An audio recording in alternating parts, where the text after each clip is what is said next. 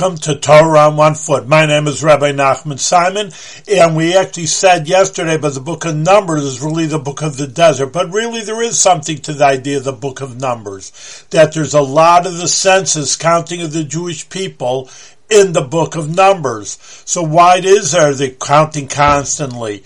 And doesn't Ha-shem know how many Jews there are?